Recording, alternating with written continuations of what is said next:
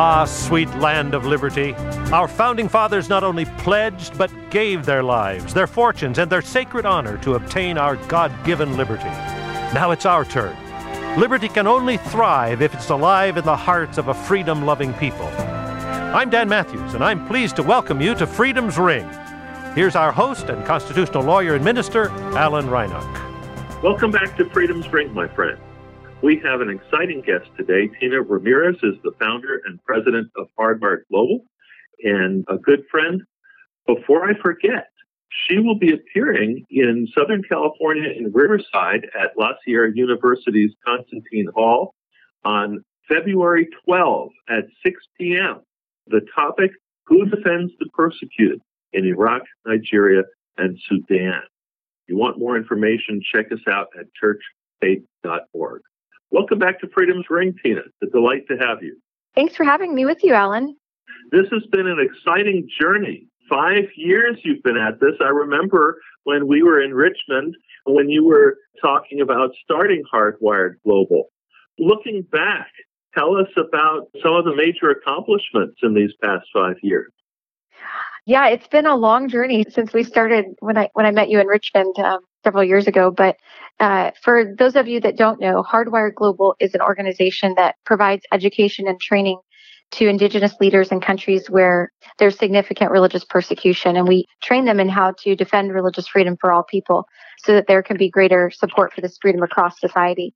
And the leaders that we train are lawyers and judges and educators and journalists and government officials. They're all different kinds, but they're people of influence in the society. And so we've been really blessed in the last 5 years to work with some exciting leaders in countries like Sudan and Nigeria and Iraq and other parts of the world that are really transforming their societies for good and for the freedom of people that have been persecuted and oppressed. So that's what I'd love to share some of those highlights with you today. Sure. Well, thinking about Iraq, probably the only city that many Americans may recognize outside of Baghdad is the city of Mosul, which has been in the news so much. And I understand you have an exciting new project in Mosul. We do. So we've been working in Iraq since 2015, training the first civil society leaders to defend religious freedom there. So as many of your listeners know, there was a genocide began in 2014 in northern Iraq. And even prior to that, religious minority communities had been decimated by the conflict in Iraq. And so there was a lot of need for reconciliation and for religious freedom in the country. And that's what we did with the first civil society leaders. But since then, in the last couple of years, we've been working with teachers and helping them work with children who were traumatized by the conflict when ISIS came in and the genocide that occurred and the attacks on their religious community, to overcome that trauma and to learn how to live in peace with one another. And what seemed like a distant dream, like something that wouldn't be a reality for them, has become a reality. And it's been really encouraging to see how teachers who had once seen children playing games on the playground where they were beheading other students just as games, because that's what they had seen ISIS do, are now learning how to defend people of different faiths and embrace religious freedom. So in last year, the government of Kurdistan invited us to train all of their teachers in religious freedom. And then just last week, my colleague was in Mosul, which was really one of the epicenters or the strongholds for ISIS in northern Iraq, and where 600,000 children had lived and been brainwashed to hate by ISIS and to kill.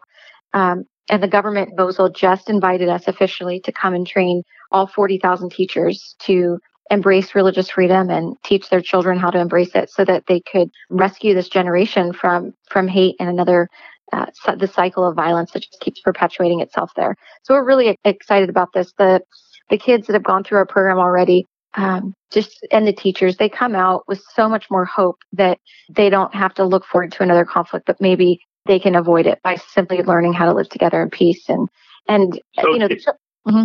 So Tina, my mind is spinning as I'm hearing this exciting development in two different directions. One is, what kind of resources does it take to be able to train 40,000 teachers, and how do you marshal those resources? Well, it's definitely going to take a lot of resources, and we estimate that it'll take between about $4 to $6 million to retrain all of the teachers. over the next 4 years. And so it'll be a training of trainers model, which is what we've done in the past, where when you can train a core group in through a pedagogy of conceptual change, so that they're able to actually embrace a new pedagogy of teaching and embrace the concepts of religious freedom themselves, then they can then train other teachers to do it. So we'll do it that way. But then we also have developed some resources with the Iraqi teachers that have already gone through the program.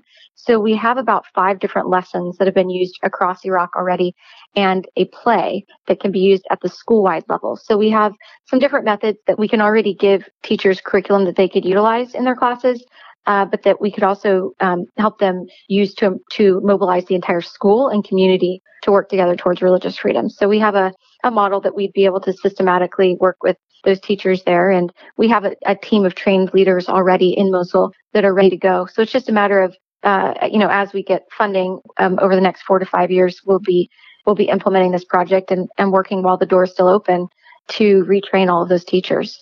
Well, that is so exciting. But now I want to ask a question that's very different, because with American policy, with the travel ban, which has been derided as a Muslim ban, there's a lot of attitudes in the United States within the Christian community that is rather hostile to the Islamic community, that associate Muslims with terrorism, etc.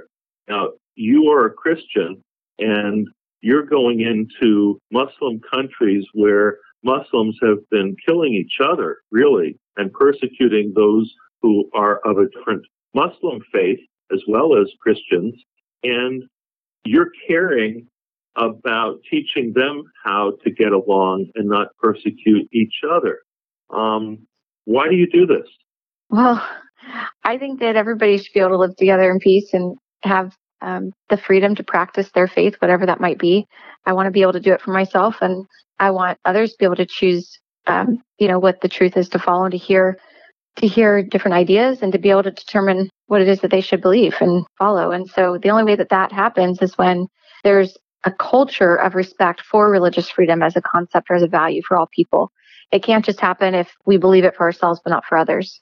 And when we believe strongly in something, if we believe it's true, we should never be afraid that it's going to be challenged by somebody else. If it's the truth, it'll withstand the test of time, of other ideas. So when we go around the world, we've been in over 30 countries, we see that really at the core of what people are afraid of when they hear about religious freedom, or they hear about other religions that want to share their ideas in their space, it often just comes down to a fear of being influenced by other ideas, and really not being confident enough in their own to withstand them.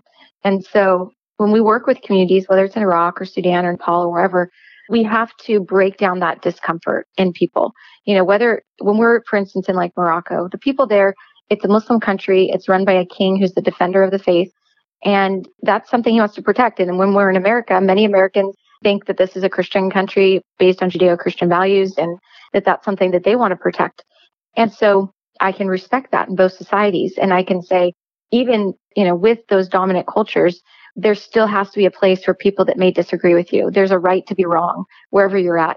And you can respect the culture, whether it's Morocco or America or whatever the value system is in that culture. But you can also respect people that might believe differently, and share space with them. Like, open competition of ideas is not bad. It only helps bring the truth to the surface, in my opinion. So that's what we do. We don't try to change anyone's beliefs or ideas, but we just try to help them understand that religious freedom is in their best interest and in the interest of people everywhere, so that we can all in this global world live together and somehow get along.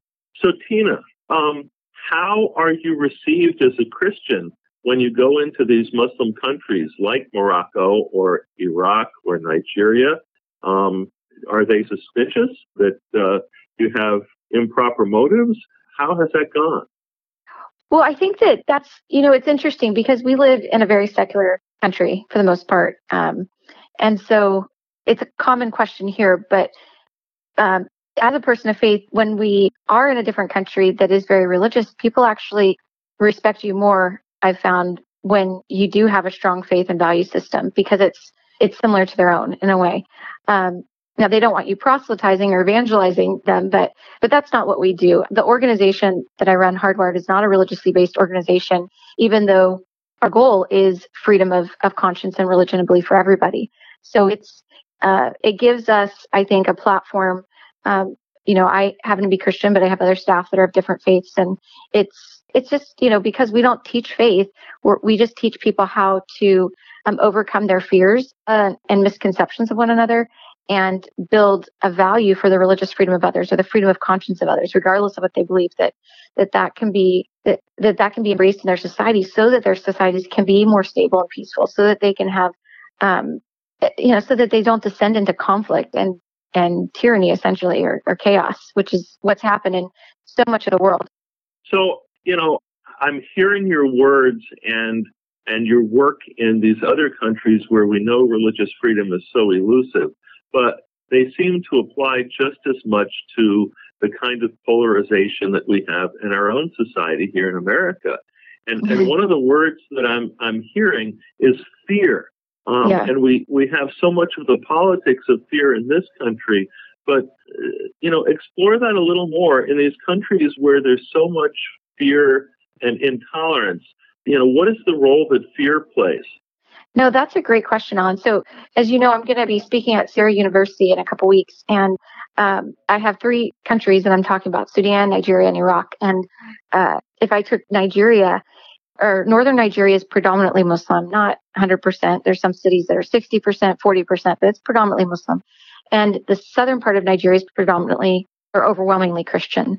And as you may know, or your listeners may know, there's the threat from the Islamic terrorist group Boko Haram, which means against Western education, which has kidnapped young girls. It's slaughtered people in villages. But then you also have the Fulani herdsmen that have gone and attacked and killed many Christians across the middle states across northern Nigeria.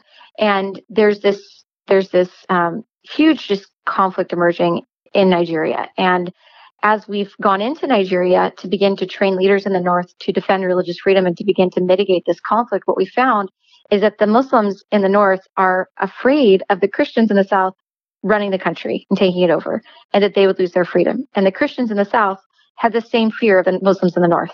So, but that fear then is fueling so much of the conflict, not so much from the Christian South, but from, which is just corrupt and has a number of other problems, but in the overstep of the military, or from the South. But in the North, you've got these herdsmen and then Islamic terrorist groups that are overwhelmingly just driven by this desire to make sure that their religious community and ethnic communities rule the country and aren't in any way sidelined by a Christian South.